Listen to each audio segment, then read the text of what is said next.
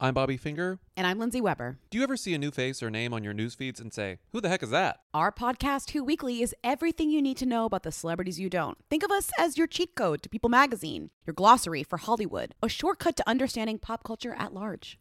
For the past 8 years, Who Weekly has been telling listeners everything they need to know about the celebrities they don't. The New Yorker says we spelunk deep into the demi-monde with convivial delight. That's a direct quote. Mostly, we're going to explain to you Irish star Barry Keoghan's sudden rise to fame and relationship with a not-so-under-the-radar pop princess named Sabrina. The fake wedding Real Housewives star Cynthia Bailey had to promote a limo rental company. And why all the Gen Zers you know are talking about a guy named Benson Boone. Each episode goes deep into the biggest celebrity stories of the moment. And if you're still confused, we even have a weekly call-in episode where we answer the most burning celebrity queries. Who Weekly airs twice weekly with brand new episodes on Tuesdays and Fridays. Listen and follow Who Weekly, an Odyssey podcast, available now for free on the Odyssey app and wherever you get your podcasts. Hi, I'm Daniel, founder of Pretty Litter. Did you know cats tend to hide symptoms of sickness and pain? I learned this the hard way after losing my cat, Gingy. So I created Pretty Litter, a health monitoring litter that helps detect early signs of illness by changing colors, saving you money and potentially your cat's life. Pretty Litter is veterinarian developed, and it's the easiest way to keep tabs on your fur baby's health right at home. Go to prettylitter.com and use code SPOTIFY for 20% off your first order and a free cat toy. Terms and conditions apply. See site for details. I wrote my mother a very long letter because I had never confronted her about the way she treated me or other people because I was terrified of her. But now that she was behind bars, and she was going to be behind bars for the rest of her life probably, I just let it all out in that letter. You know, I told her, I said, why did you kill this attorney? Why did you kill this woman that was so valuable to the world? If my mother played a role in this, it needs to be brought to the light. I just don't think that they should let this case dry up. They should reopen it and reinvestigate it and look into it much more closely. She doesn't need to die thinking that she got away with it.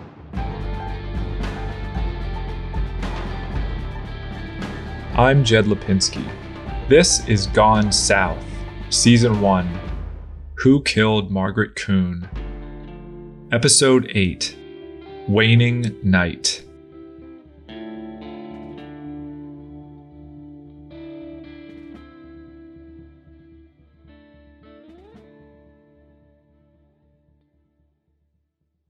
In the last episode, we noted that Patricia Curry denied knowing Margaret Coon beyond what she'd seen on TV or read in the newspaper after her death. But several people we spoke with suggested they did know one another. One of them was Retha Brannon. You may remember Retha from episode 5. She dated Margaret during Margaret's law school days in Baton Rouge and called her a living cancer in a poem she read to reporter James Hartman. Retha was interviewed by Detective Jay Daigle in January 1989. Daigle had shown her a photograph of Patricia, and Retha told him she looked familiar. She added that the name Patricia Curry, quote, has rung an absolute alarm bell.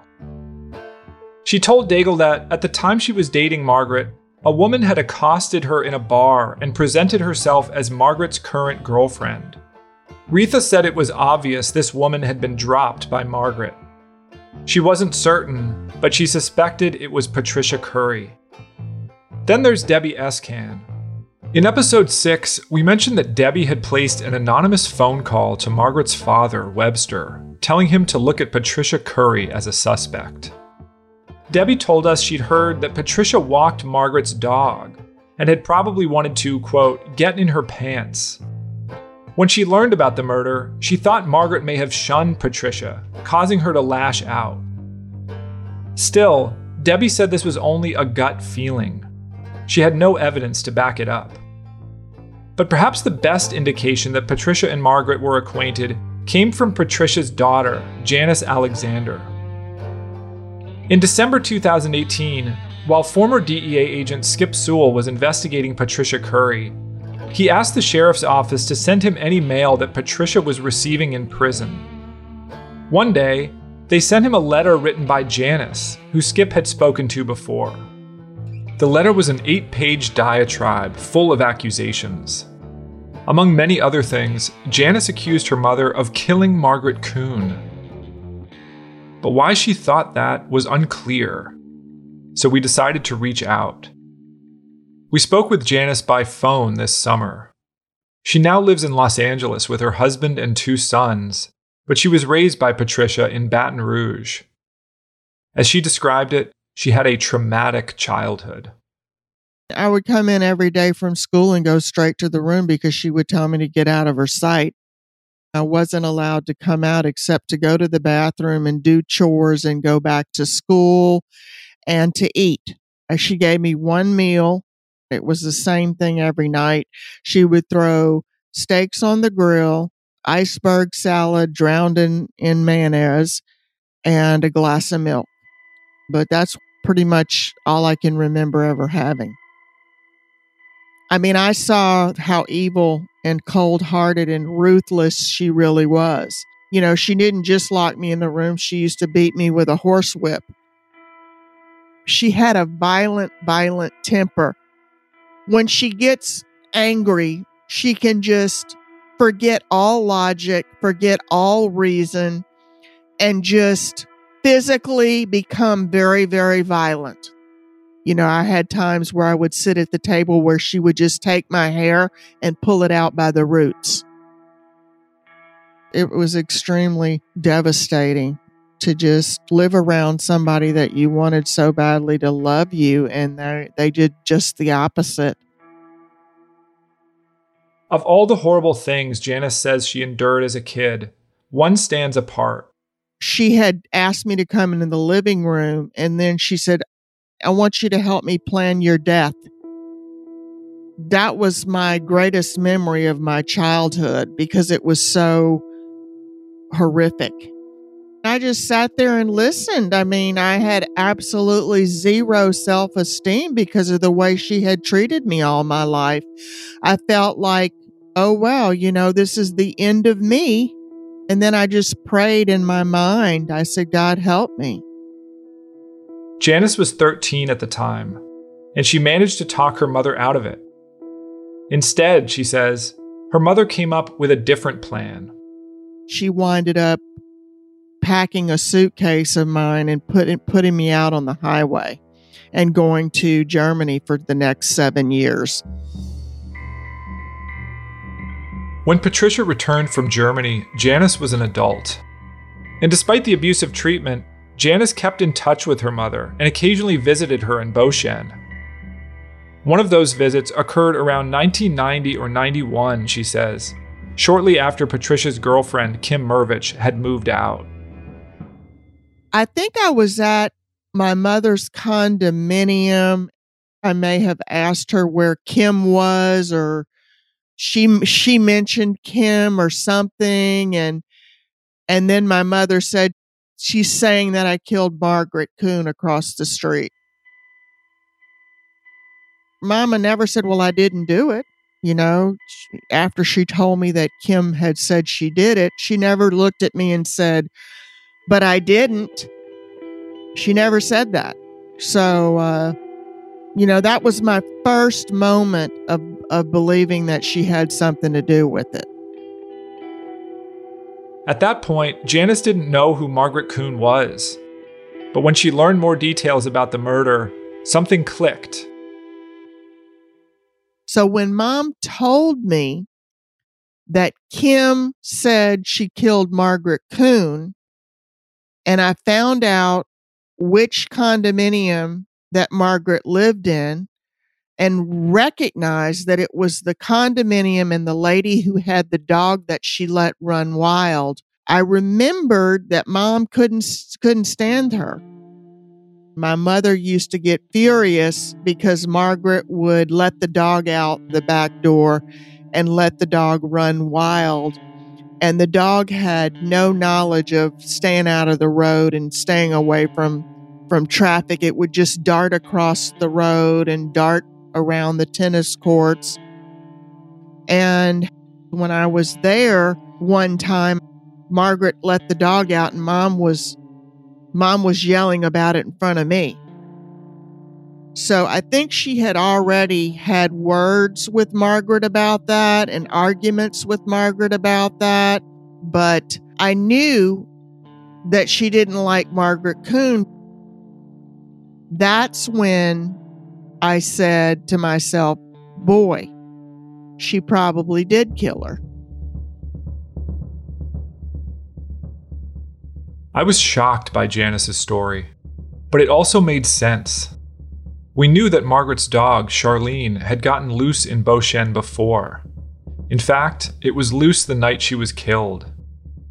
As we mentioned in episode 1, half a dozen people claimed to have seen Charlene by the tennis courts in the early evening, an hour or so before Margaret's official time of death. And that wasn't the first time it happened. After Margaret's death, Carolyn Ashbow, one of Margaret's neighbors, told detectives that Charlene often got loose. One time, she said Charlene darted out the front door while Margaret's father, Webster, was visiting. It took Margaret 45 minutes to find her and bring her back. I asked Janice how she reacted when she learned that Kim thought Patricia had killed Margaret Coon. I didn't ask any more questions because, it put sort of a shock and a fright in me to get away from my mom. Janice left her mother's condominium soon after, and she says she stayed away for close to 20 years. During that time, Janice created a new life.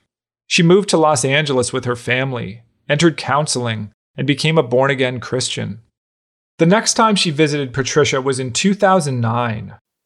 Within days of her arrival, her mother made a shocking confession to Janice, who Patricia still addressed by her childhood nickname, Panny.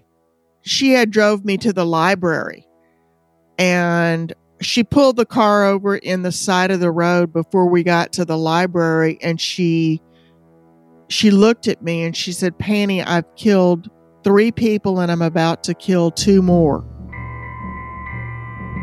Janice froze. She stared at her mother. I said, Mom, I don't want to hear anything more about this. I locked myself in my room with my oldest son, and I whispered in his ear because I knew she might be on the other side of the door listening. And I said, we have to get out of here the soonest opportunity. We have to get out of here. My mom's killed 3 people. We have to get out of here. And the next day when she went to the grocery store, we left. So you believed your mom when she said that? Most definitely. I had no doubt in my mind that she had killed 3 people. Wow. Never had a doubt in my mind. Janice says she asked who the 2 people were that she planned to kill. According to Janice, her mother named 2 attorneys, one who was currently representing her, and another who'd opposed her in a long-running lawsuit. I think that she wanted to confess to me because she never believed that I would betray her and go to the police.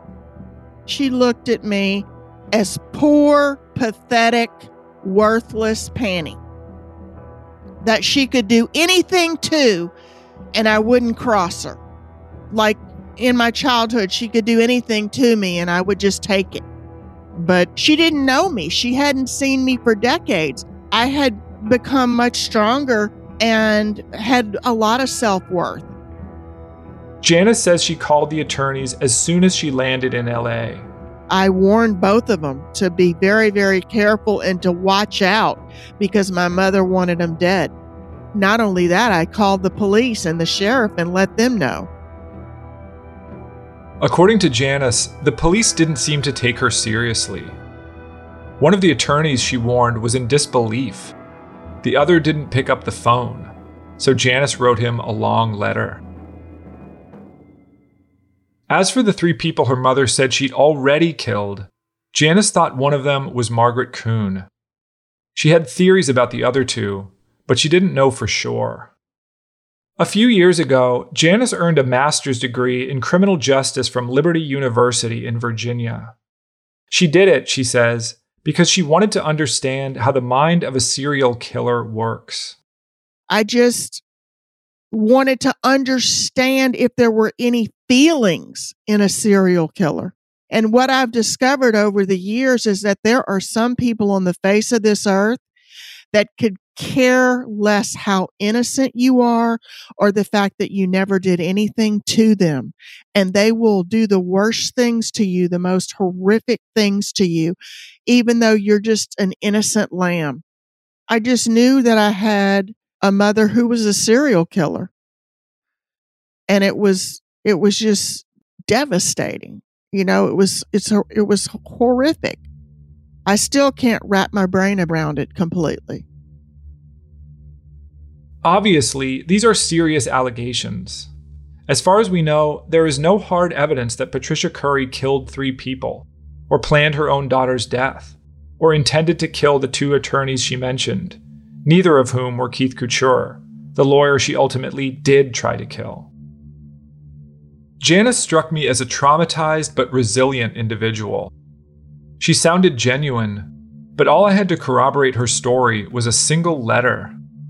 So I called Blair Alford, the assistant DA who prosecuted Patricia Curry. She had spoken with Janice numerous times, and she found her to be credible. What I can say is that when she provided certain information, Skip or myself did follow up on that, and in many instances, as was revealed throughout the court record and testimony, did lead to relevant information that turned out to, in fact, be truthful. In addition to emails, Janice provided Blair Alford with more than a dozen handwritten letters she had received from her mother over the years. A week before the release of this episode, Blair sent them to us.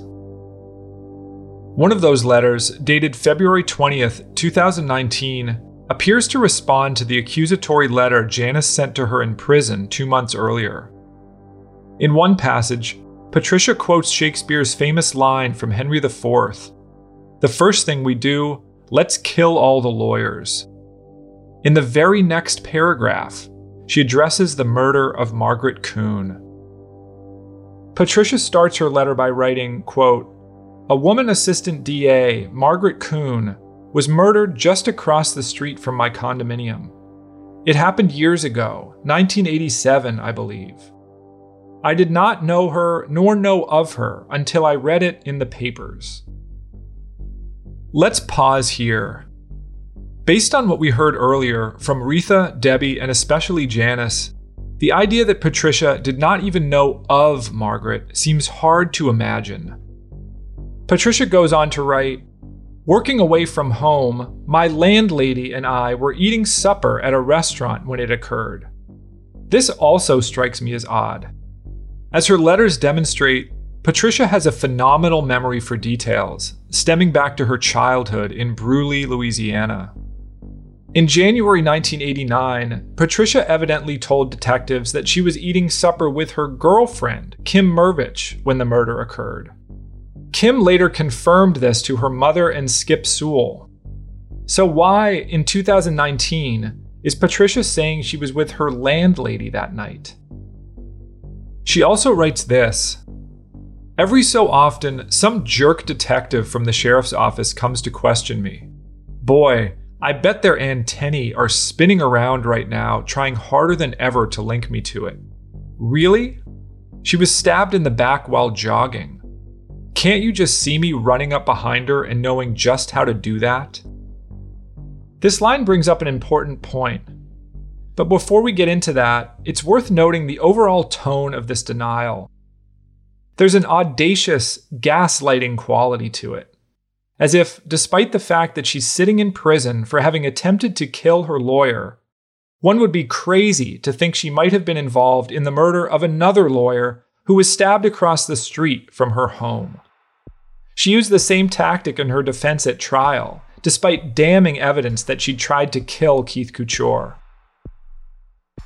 With that being said, no, I cannot see Patricia stabbing Margaret in the back. That's because she presented evidence to authorities that she was in Baton Rouge that night. What I can see her doing is getting someone else to do it, and making sure she had an alibi. As it happens, other people can see her doing that too. For example, in Janice's letter to Patricia in prison, she accuses her mother of hiring a hitman to try and track her down and kill her in Los Angeles. And one of Patricia's ex-girlfriends, who asked us not to use her name, told us this. Yeah, Patricia and I were with each other at least a year and a half.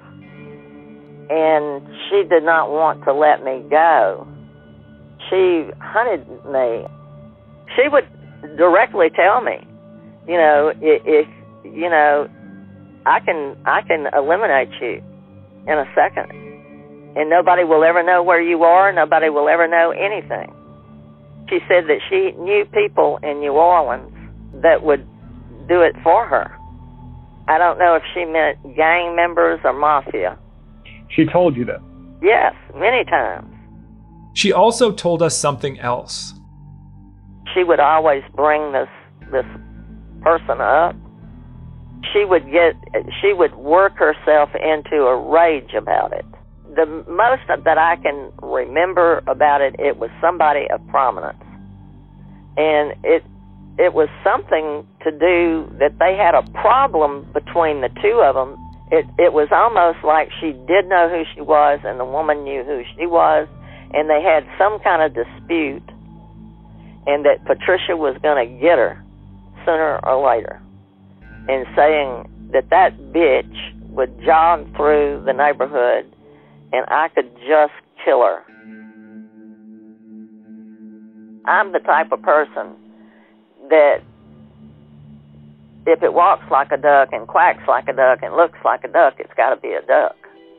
You look at the history and the personality of her and the things that she has done over the years, it looks like a duck. Hey, let me tell you something. You be very, very careful. She is a serial killer, I believe. And I think she's killed many times. And I don't think she gives up.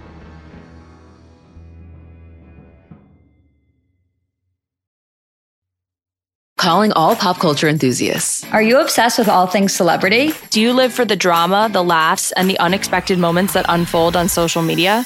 Then you're going to want to tune in to the Comments by Celebs podcast. Join us 3 times a week as we deep dive into every aspect of pop culture. Whether it's dissecting the latest trends or just chatting about your favorite celebs, Comments by Celebs has you covered. We have new episodes out every week. Follow and listen to Comments by Celebs on the free Odyssey app or wherever you get your podcasts. They said it couldn't be done. They say it bordered on impossible. When someone says I can't do something, I usually agree with them. And now, against all odds, this completely mediocre comedy podcast has done the unthinkable. They got listeners. We got listeners! No way. Amazing! Now available on the Odyssey app or wherever you listen to podcasts. I'm so happy we're at Odyssey now. Oh my God, they're amazing. The Commercial Break Podcast. You heard it here last. Over the course of this podcast, we've explored a lot of different theories in an effort to answer the question, who killed Margaret Coon? There was the bizarre golf ball attack, and the Beauchene employee who claims he saw a man with a knife hours before Margaret was killed. There was the ex-husband, Bernard Smith, the new boyfriend, Jay Fagan, Jay's estranged wife, Brenda, Charles Muley, the Slidell cop who was caught raping and molesting girls and was a fugitive when Margaret was killed. There was Craig Rodriguez, the drifter whose confession was deemed a bizarre delusion. There was Rose Gleason, Patricia Curry's ex-girlfriend, and the case of mistaken identity. All of this has led to what will be our final theory, the Patricia Curry theory, the one which I believe to be true. I think Patricia Curry is lying when she says she didn't know Margaret Coon. I'm not saying they dated or slept together, though that's possible. But consider this. They had both lived in Baton Rouge in the mid-1970s, when Margaret was single and exploring her sexual identity. They both hung out at Charlene's bar in New Orleans. They both dated women. They were both dog lovers. They were both accomplished professional women. And for a period of about 5 months, they lived 300 yards from one another in Beauchene. I think Patricia was mad at Margaret for some reason. It's possible, as some suggested, that Margaret had spurned Patricia in the past. As we know, Margaret was known to do this. You're dead to me, I'm dead to you. Don't ever contact me. Margaret would start relationships and become very emotionally involved with them and then simply cut them off, simply drop them like a hot rock and break their hearts. Knowing Patricia's temper, this would have infuriated her. She may have stewed over it for years. And then, in the fall of 1986, Margaret moved into Patricia's gated subdivision. She started jogging past her condo every day, and her dog, Charlene, occasionally got loose, wandering into the road across from Patricia's home. In one of Patricia's letters to Janice from prison, she wrote that she'd never once allowed any of her dogs to be left alone outside. That Margaret allowed her gorgeous Afghan hound to repeatedly risk getting hit by a car would have driven Patricia crazy. My mother cares more about animals than people. I think Patricia knew Margaret was going to be stabbed that night, and I think she hired someone to do it. Her ex-girlfriend said she talked about hiring hitmen, quote, all the time, and her daughter suspected she'd once hired someone to kill her. And Faye St. Germain, Kim Mervich's mother, documented several incidents in which she believes Patricia hired men to threaten her family. She keeps her hands clean, and she gets other people to do her dirty work. But if Patricia really did hire someone to kill Margaret Kuhn that night, who did she hire?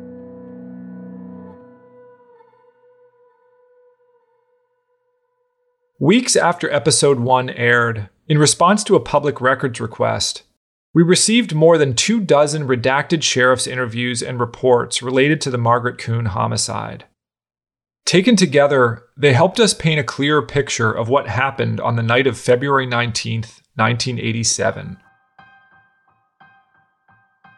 At 5:45 p.m., an unnamed Beauchene resident claimed that they were cutting through the golf course en route to the tennis club when they spotted a white male who, quote, didn't look like he was from Beauchene. An hour later, Judy Edwards, the judge's wife who was once considered a suspect, was on the Beauchene putting green. She heard some commotion by the golf cart barn and someone shouting, "No, he's over here." Moments later, a Beauchene security guard named Earl Charbonnet got a call from the assistant manager of the country club. The manager reported that someone was throwing golf balls into the golf cart barn. The golf balls started coming from nowhere. When Earl arrived, the valet, David Talley, pointed to a small blue pickup truck parked on the shoulder of Beauchene Drive about 100 feet away. The manager had told us David has taken off chasing somebody. Talley explained that the driver had just confronted him with a knife. He said the man was white, approximately 5'10" and 160 pounds, with brown or black hair and a full beard. He was wearing a short-sleeved shirt and dark-colored pants. Earl pursued the truck in an effort to get its license plate number, but the truck sped away with its lights off and disappeared inside Beauchene. So Earl called the sheriff's office. At 7:22 p.m., Patrol Deputy Joe Freeman arrived. We mentioned Joe in episode 1. As he was questioning members of the security team, Joe spotted some kids running across the roof of the golf cart barn and chased them into the woods. Joe patrolled the area for the next 30 to 40 minutes and didn't see anything suspicious. I didn't see anything, so I left and went on about my normal duties. He left Beauchene a little after 8 p.m. Half an hour later, at around 8:30, Margaret's neighbors, Lawrence and Joanne Faybacher, told detectives they saw Margaret leaving her condominium with Charlene to go jogging. As we mentioned before, the coroner's report listed Margaret's official time of death as 8:30 p.m. That's because detectives were able to confirm through a receipt that the Faybachers had left dinner at the Beauchene Country Club shortly before then. But they were not the last people who claimed to have seen Margaret that night. Almost an hour later, at 9:25, Another unnamed resident was driving their 2 kids home when they saw a woman jogging toward the tennis courts on North Beauchene Drive with a large white dog. When detectives later showed the resident a picture of Margaret and her dog, they said they were positive that that was who they'd seen. 5 minutes later, another couple approached the tennis courts along North Beauchene Drive. Suddenly, they both caught a glimpse of a man who ducked behind some trees off the side of the road. They were just feet from where Margaret's body was found the next morning. And while they didn't see Margaret, they did see Margaret's dog, Charlene.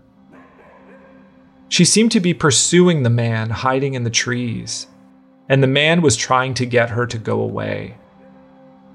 There were no streetlights, so the couple did not get a good look at the man. But he appeared to be about 5'10" and of medium build. He was wearing a short-sleeved shirt and long pants. The most distinctive thing about him, the couple said, was his voice. They could hear him talking to the dog in the woods. It was a very unusual voice, they said. According to the interview transcript, it came from, quote, deep down in his chest, a metallic, horror-sounding voice.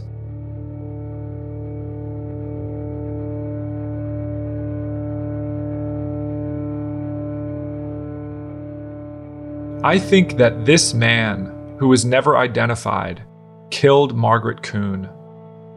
And I suspect he was hired by Patricia Curry.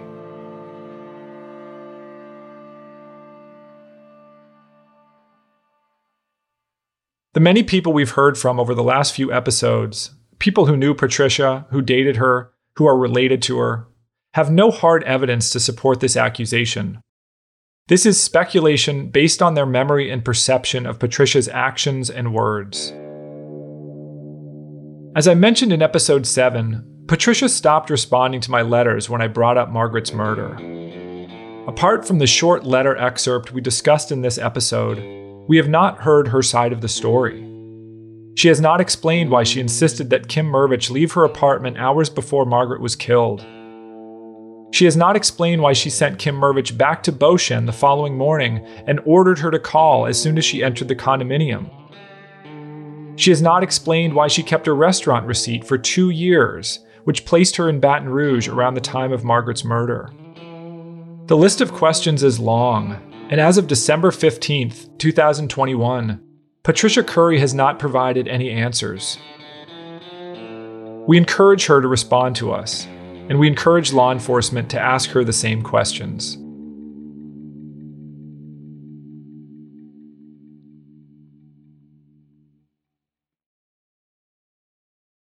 Before we bring this podcast to a close, I want to share some final thoughts with you.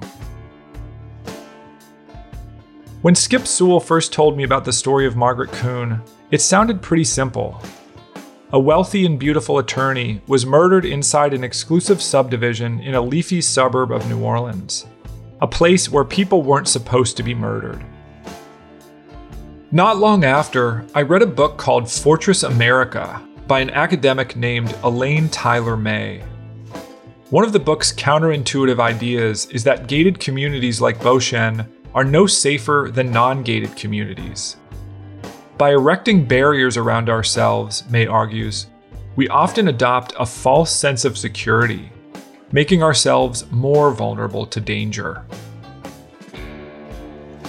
Against my better judgment, I tried to apply this idea to Margaret's decision to move to Beauchene in the fall of 1986. I thought her story could serve as a timely morality tale about the mistaken belief that walling ourselves off from others makes us more safe. As I reported this story, however, the details stubbornly refused to fit that framework. Margaret was not what I expected. She was actually kind of a badass. As her law school professor said, she could have gone to Hollywood and been a movie star. She could have been a socialite. Instead, she chose to be a lawyer and became St. Tammany's only female prosecutor at the time. As an assistant DA, she went after violent criminals and people who abused women and children. Her courage and desire to do good in the world put her at risk, And when you consider that she was newly divorced and living alone for the first time in years, her decision to move to Beauchene made sense. I might have done the same thing if I were her. People I spoke with tended to focus on Margaret's appearance, but in many ways, it was the least interesting thing about her. She was funny, curious, intelligent, and tough. She was ahead of her time. And when she died, she was on the verge of rebirth. She had started therapy, and she was benefiting from it. She'd joined a new law firm in New Orleans. She was falling in love with a guy who respected her. And according to Brenda, her father's caretaker, she was planning to adopt a child with special needs. Margaret captured this idea of renewal in a poem she wrote in high school titled Dawn. Her father held on to it after her death. It begins with these lines. The world lies in its blue-black haze, the stars above in jumbled maze. When still pale radiance creeps on, waning night gives way to dawn. The final stanza reads, but pause a moment while day is new. Think of what it brings to you. A wealth the same to everyone, in minutes and seconds and hours.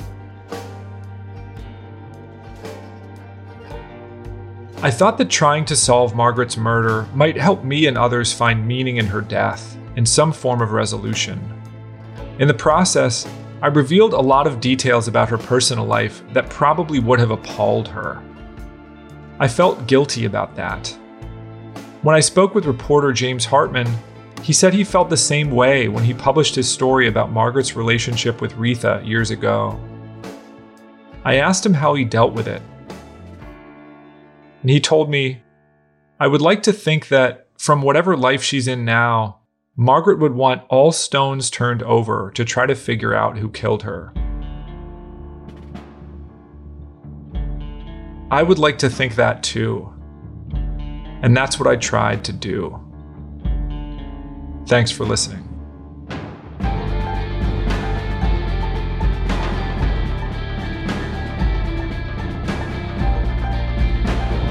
If you have tips or information that you'd like to share related to the unsolved murder of Margaret Kuhn or other relevant topics, you can call us at 650-746-GONE or email us at gonesouthpodcast@gmail.com.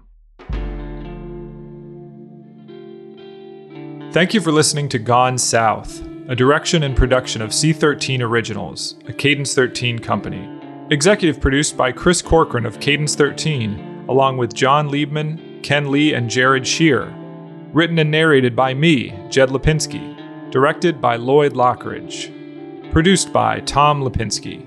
Edited by Alistair Sherman, with assistant editing by Molly Nugent. Research and production support by Ian Mont and Paige Heimson. Recording and engineering by Bob Tabador, Bill Schultz, and Sean Cherry. And mixed and mastered by Chris Basil. Original music written and performed by Casey Wayne McAllister. Production consulting by Skip Sewell. Marketing and publicity by Brian Swarth, Moira Curran, Hilary Schuff, and Josephina Francis. Cadence 13 is an Odyssey company.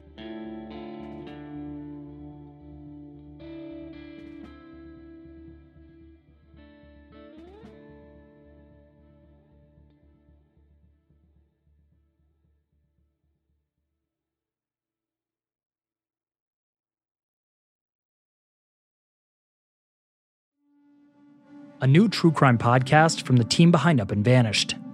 In 2016, Justin Alexander, an adventurer, was invited on a trek by an Indian holy man. They headed to a spiritual ground in the Himalayan mountains, a place beyond civilization. The holy man returned and said nothing, but Justin was never seen again. What happened to him? Dive deep into our investigation and uncover the strange events surrounding Justin's disappearance, in Status Untraced. Check out this sneak preview. And this last experience he had with Rawat, I didn't feel good about it. In fact, I felt it was dangerous. It sounds strange, but I just, in my mother's heart, something was not okay. I felt that he was a nefarious character. Status Untraced is available now. Listen for free on Apple Podcasts or wherever you get your podcasts.